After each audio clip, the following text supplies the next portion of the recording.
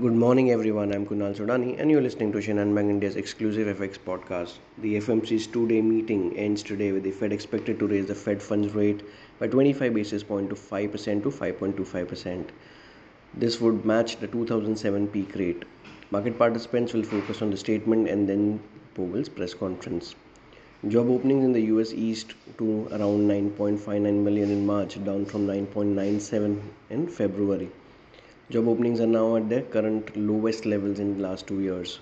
Factory orders in the US increased by 0.9% month on month in March, following a downward revision of the January data of negative 1.1% month on month.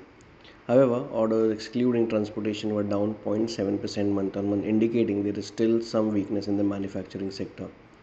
The Reserve Bank of Australia unexpectedly hiked rates, boosting the Australian dollar, and it also showed there is more room for hawkish surprises as inflation remains stubbornly high.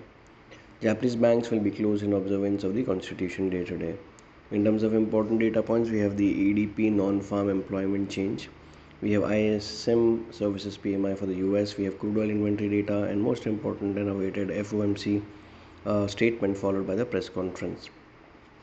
Overall, if we talk about the dollar index, it did lose momentum and it moved lower to below 102 levels. 10-year US Treasuries also fell after the US JOLTS data.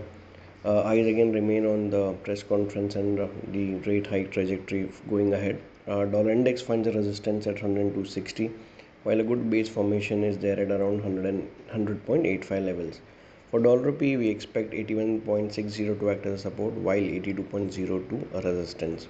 Yes, oil prices have been a breather, so it has been 5% down, which will also assist rupee to a large extent.